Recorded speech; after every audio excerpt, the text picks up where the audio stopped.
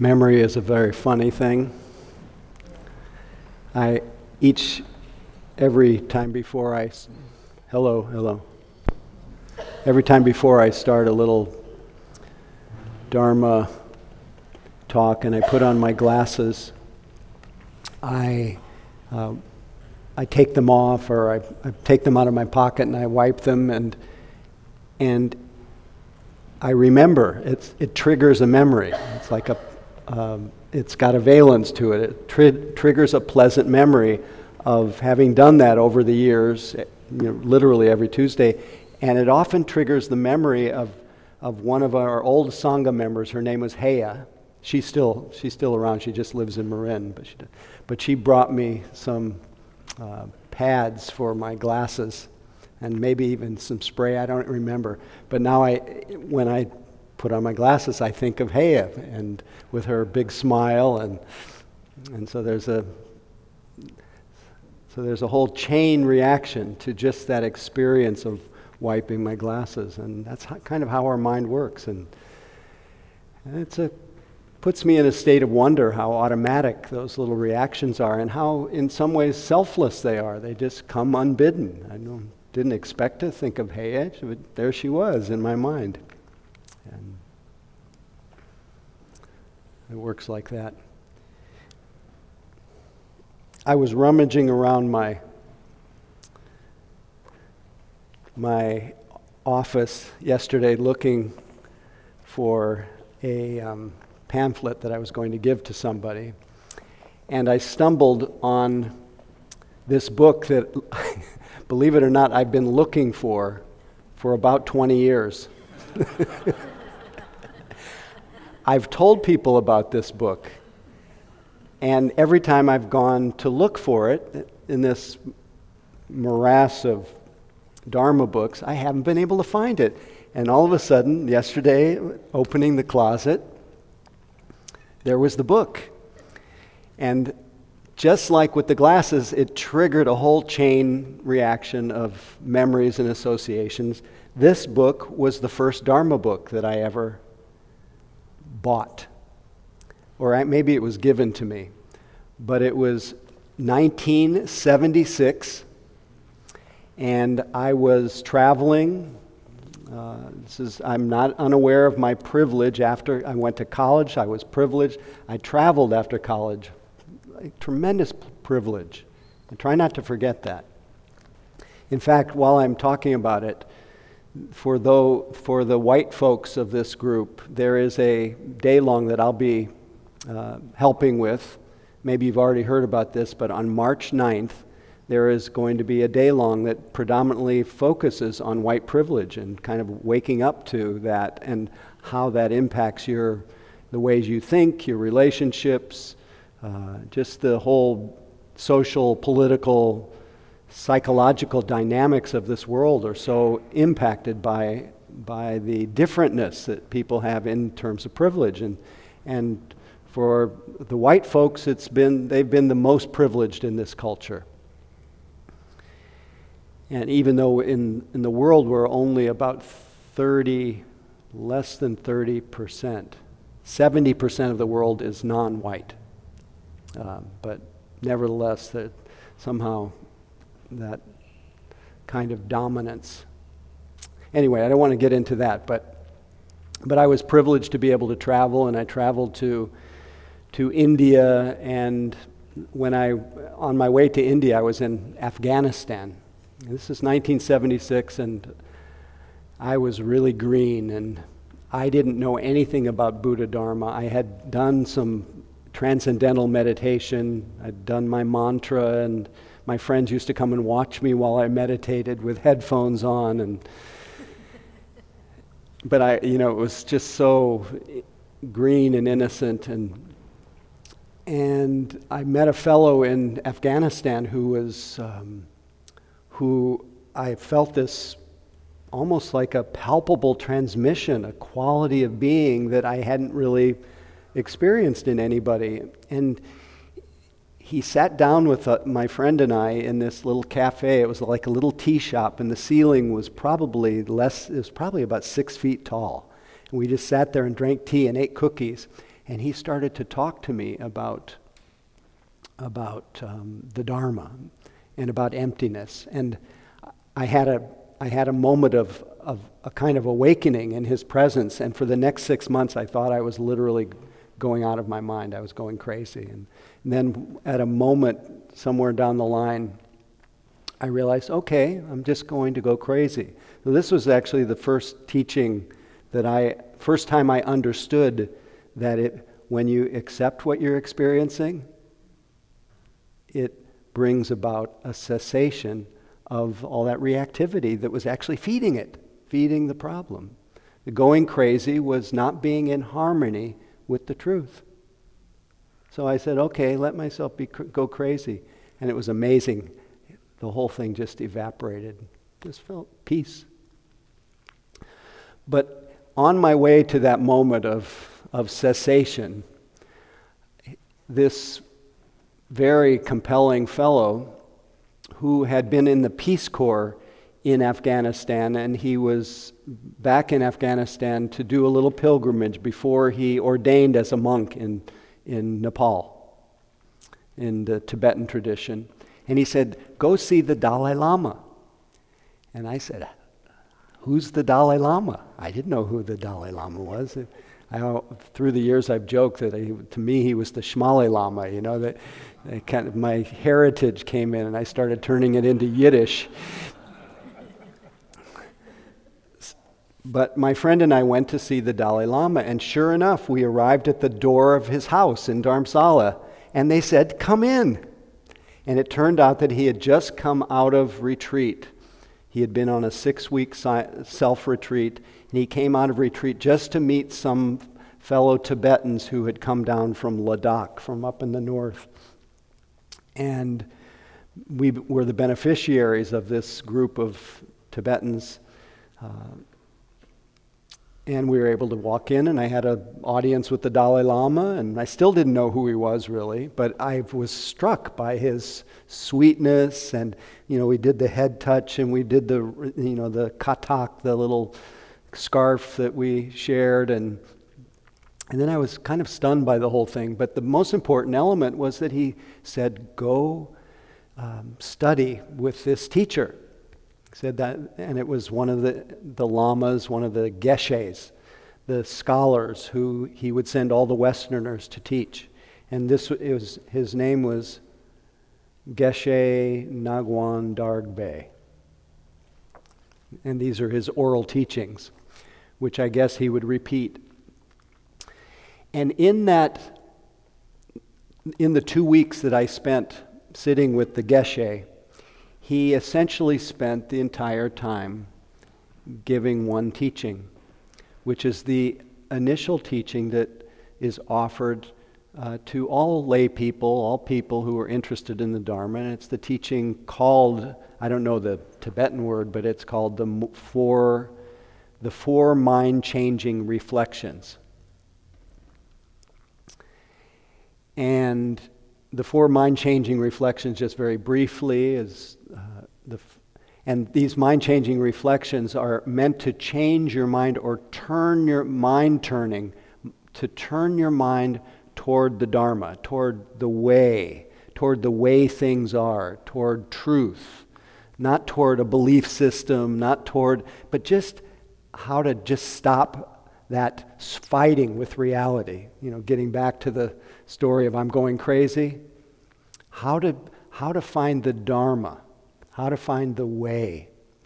And anything other than being in harmony with the way things actually are is not the way. But these 4 mind-changing reflections strike at 4 basic areas where we tend to remain confused or looking for relief looking for love in all the wrong places.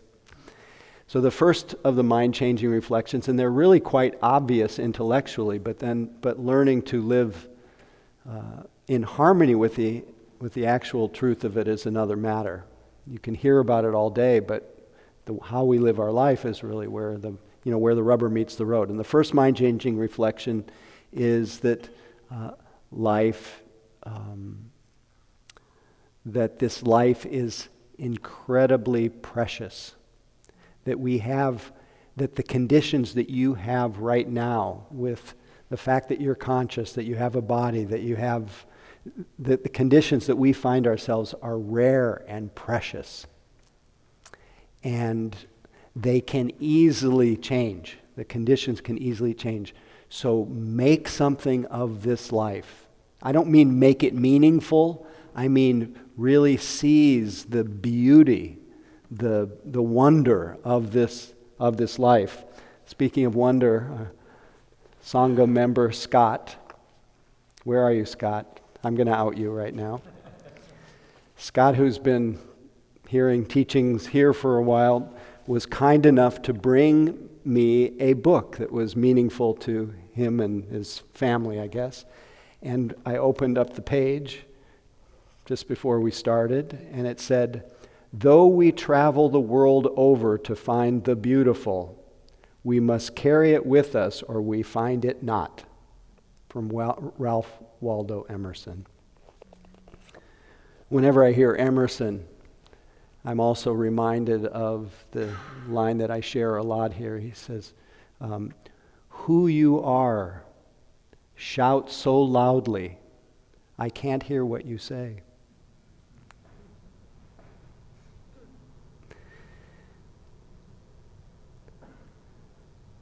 So about appreciating the preciousness of life, and in the Buddhist tradition, it's embellished a little bit, or it's elaborated on with a description of the in Buddhist cosmology that this, it's not just called a precious life, but it's called a precious human birth, and it compares a precious human birth to any number of ways you could be born, either metaphorically or literally. You could be born in a hell realm where there is pain, constant pain. You could be born as a kind of animal that's constantly worried about eating or being eaten. You can be born in the realm of what's called the realm of the hungry ghosts, where the beings are depicted as having little mouths and huge stomachs, never satisfied. You could be born in a realm of barbarians. You could be born a human, but have no interest in awakening. So many different ways you can be born, but to have a precious human birth is one where you actually see you don't have an over exaggerated amount of pain, nor are you so intoxicated by pleasure. That would be a deva realm or a celestial realm. There's just the right amount of balance to create enough friction for us to stimulate us to want to wake up. And that waking up is that finding of beauty in this life and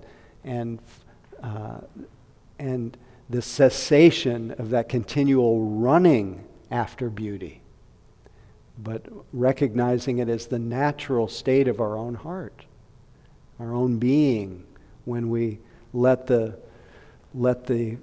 thinking mind, that is where most of our suffering is manufactured, when that goes into quiescence, there is a beauty that's intrinsic in our nature. I think I spoke of it last week as in plain sight. The beauty of the wonder of being in plain sight, but we're so busy trying to figure things out or trying to look for the beautiful that we miss, just as Emerson said. Though we travel the world over to find the beautiful, we must carry it with us or we find it not.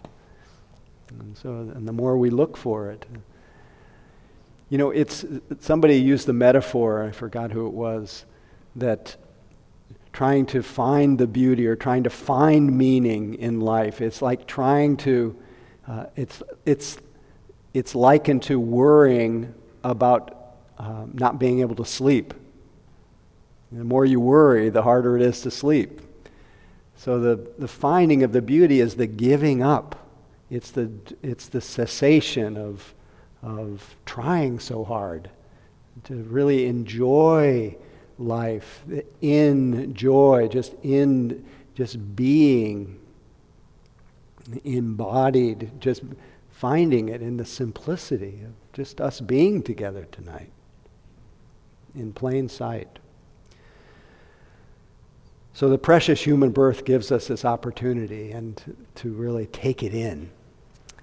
And it's informed by the second mind-changing reflection that is that this life is, and one of the things that makes it precious is it is short.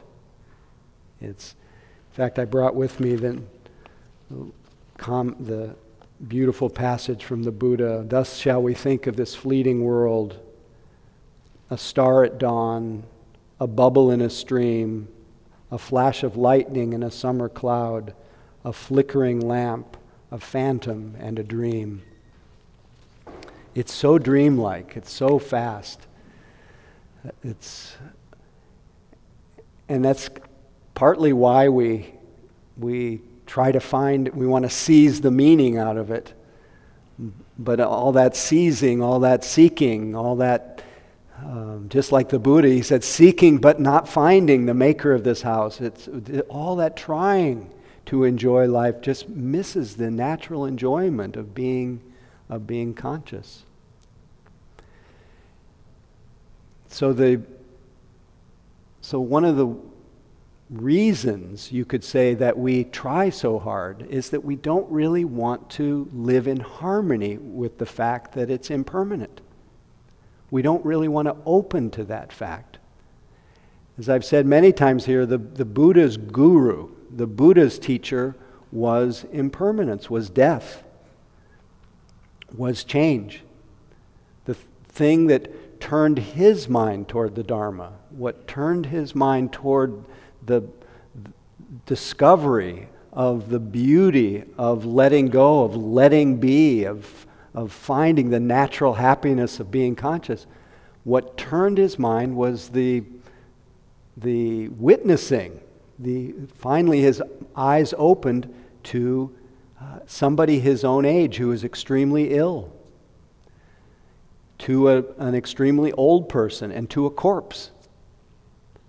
And we're a little squeamish about talking about sickness and old age and death. It's like we might get infected by it.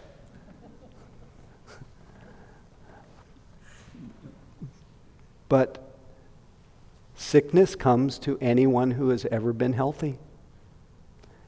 And aging comes to anyone who's born, and death comes to anyone who's born. As I often share, the Wiley's Dictionary definition of birth is the leading cause of death. This is not weird. This is how it is. It should be really normalized. When we lose people, of course our heart aches for the loss. But we shouldn't be so shocked or surprised. As Jennifer Wellwood put it in her poem called "The Dakini Speaks," "My friends, let's grow up. Let's stop pretending we don't know the deal here. Or if we truly haven't noticed, let's wake up and notice. Look, everything that can be lost will be lost. It's simple. How could we have missed it for so long? Let's grieve our losses fully, like ripe human beings. But please, let's not be so shocked by them. Let's not act so betrayed, as if life had broken her secret promise to us. Impermanence is life's only promise to us, and she keeps it with ruthless impeccability. To a child she seems cruel, but she is only wild, and her compassion exquisitely precise, brilliantly penetrating, luminous with truth. She strips away the unreal to show us the real. This is the true ride. Let's give ourselves to it. Let's stop making deals for a safe passage. There isn't one anyway. The cost is too high, as we've been talking about. We are not children anymore. The true human adult gives everything for what cannot be lost. Let's dance the wild dance of no hope.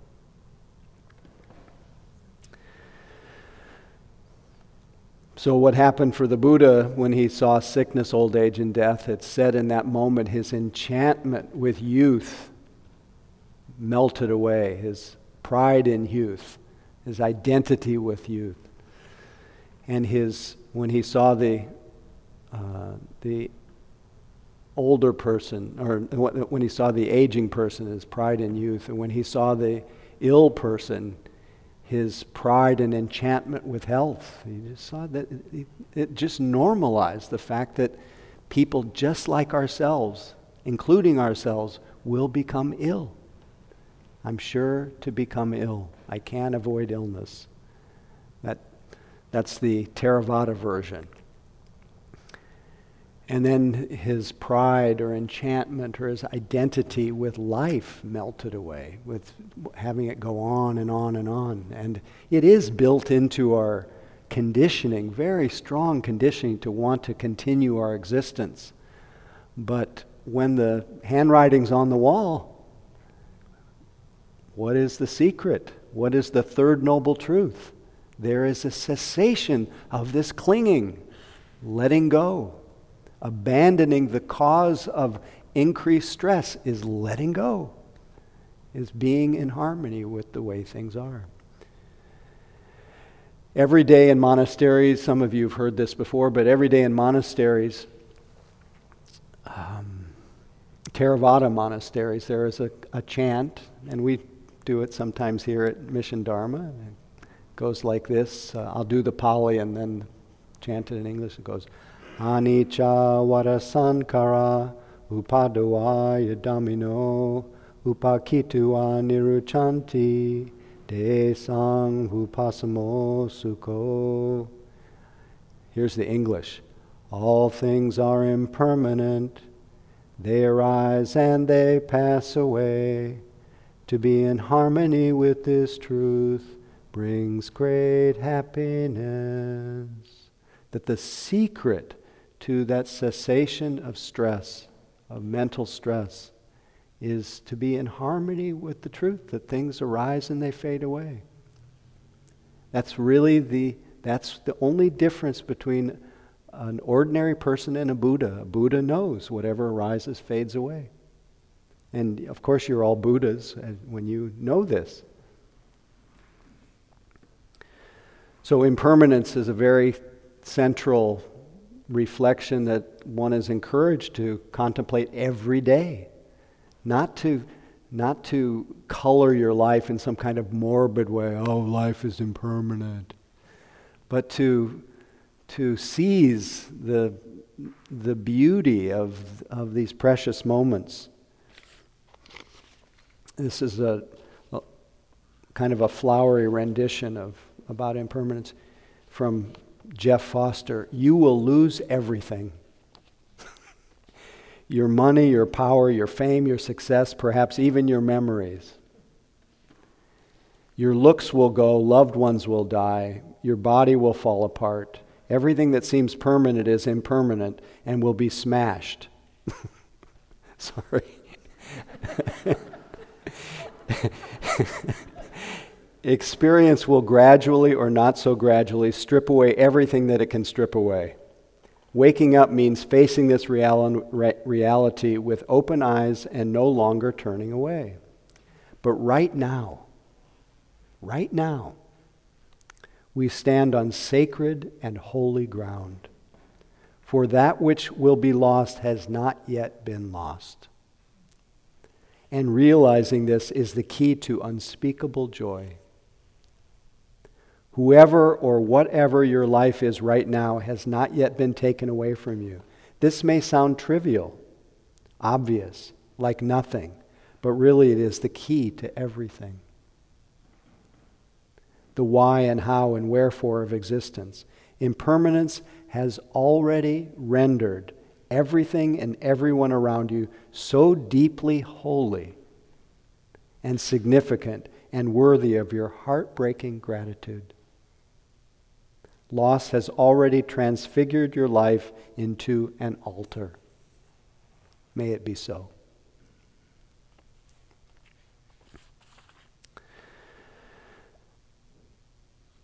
So, turning your life into an altar leads into the next of the mind-changing reflections, is that all of your actions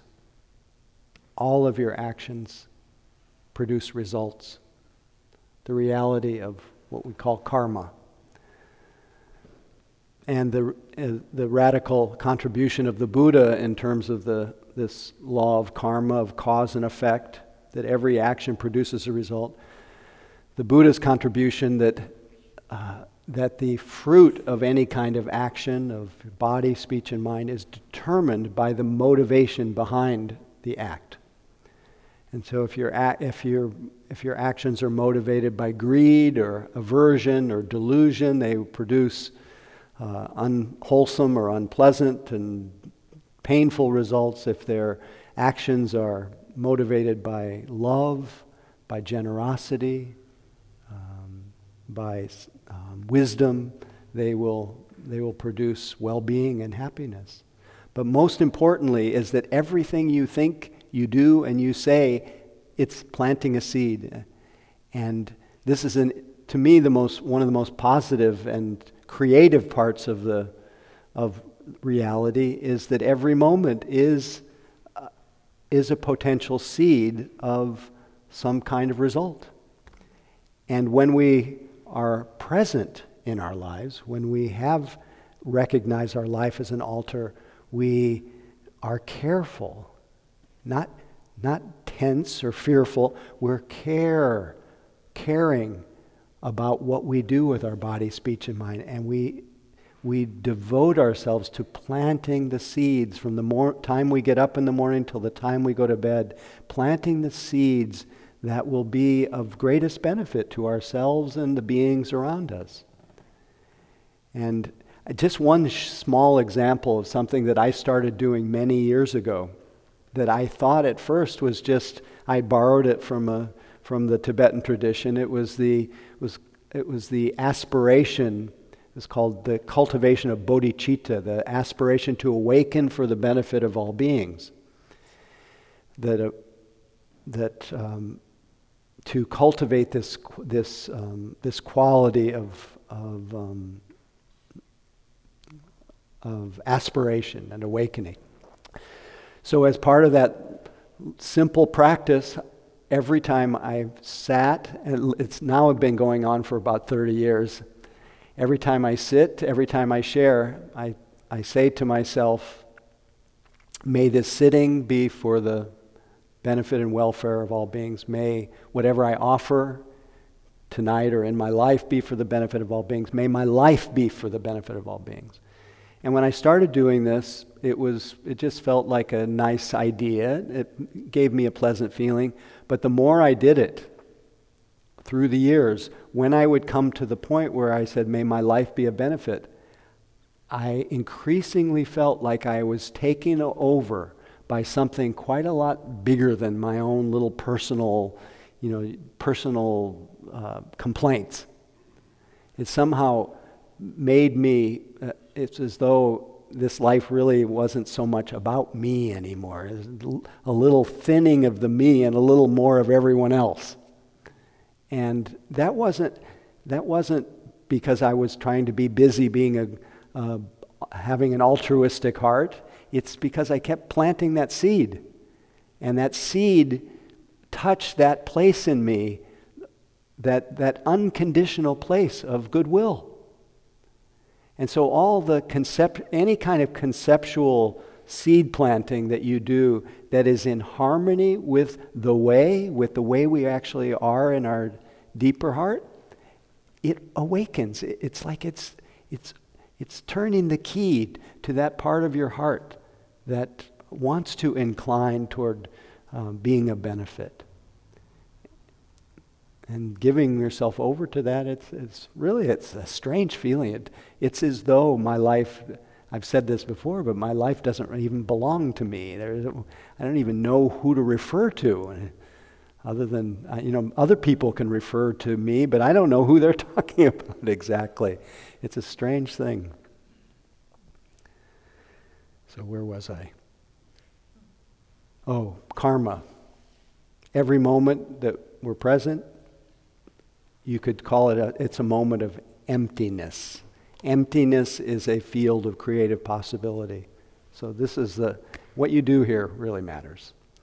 So to reflect on that. And then the last one, the last mind-turning reflection that had a big impact on me was that it's called reflecting on the defects of samsara. There's a few different ways to look at this one. The defects of samsara is that life is defective. That our life as individuals is defective. Everybody's life is a little bit like, the Buddha called it dukkha, and dukkha means a wheel out of round. Everybody's life is marked with some measure of unsatisfactoriness or something that doesn't feel right. And no matter how good you have it, partly because of impermanence, partly because of that we are at the effect of such a sea of conditions, there's always something that's a little off. I know for me, there's often like I said, I've gotten to travel, I've had a lot of privilege and comfort, and even the best holidays and things are always, they're overrated as a cause of real happiness. They leave in their wake a feeling of, okay, that's over.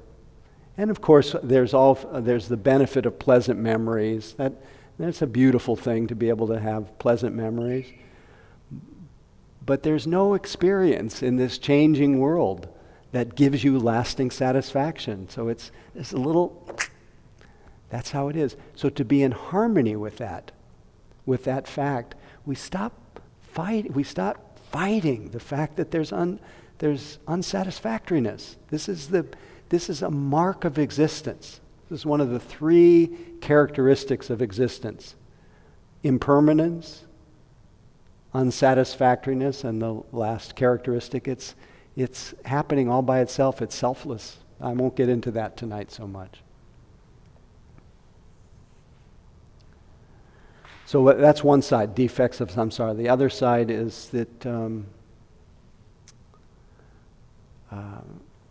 is the use of the word samsara. Samsara is translated as endless running, and the unsatisfactoriness, the defect of endlessly seeking but not finding satisfaction.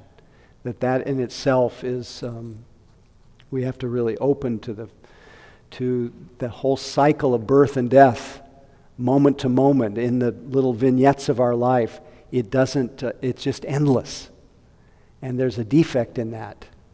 We have to wake up out of that idea that something that we do, the place we go, something we become is going to give us lasting happiness.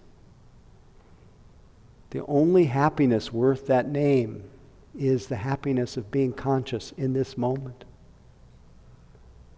Not running from this moment by running after, but by stopping, by just giving it all up. And then see what life wants you to do. For some reason I'll end with this, I'm thinking of Dogen, Zen Master Dogen, who said, meditation is not a means to enlightenment. It is enlightenment itself.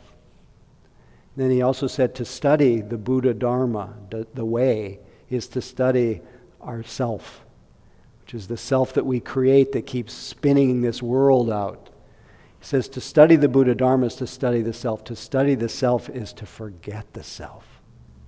To forget the self is to be awakened by the myriad things, let everything awaken you. And you don't need to keep carrying the burden of that dissatisfied self. It can't be satisfied. It doesn't even exist except as a basket of memories. So be as you are, who you are. Shout so loudly, I can't hear what you say. So preciousness of human birth, impermanence, karma, defects of samsara. Theravada version, and then you're free to go. I am sure to become old. I can't avoid aging. I'm sure to become ill. I cannot avoid illness. I'm sure to die. I cannot avoid death. I must be separated and parted from all that is near and beloved to me. I am the owner of my actions, heir of my actions. Actions are the womb of which I've sprung. Actions are my relations. Actions are my protection. Whatever actions I do, wholesome or unwholesome, of these I shall become the heir. So may we all plant the wholesome seeds of awakening, of goodwill, of non-harming, and may we all remember the preciousness of our life and reflect every day on impermanence. Thanks so much for listening. Thanks for your generosity. You all know that we depend on your generosity to be able to meet. It's a give and take. And when you do leave tonight, please help line up the chairs, 4 in a pile against the wall, but not in front of the benches. And just a reminder, if you're interested in that White and Awake week for the white folks, March 9th at the San Francisco Dharma Collective. Also on March 22nd, I'll be doing a day-long at Spirit Rock on, I forgot the title. But anyway, I'll be there. And what else, Noemi?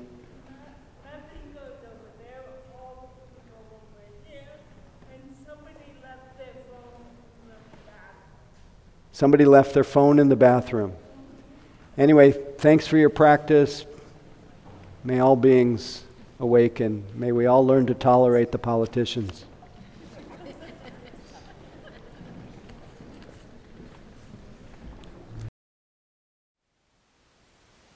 Thank you for listening. To learn how you can support the teachers and Dharma Seed, please visit dharmaseed.org/donate.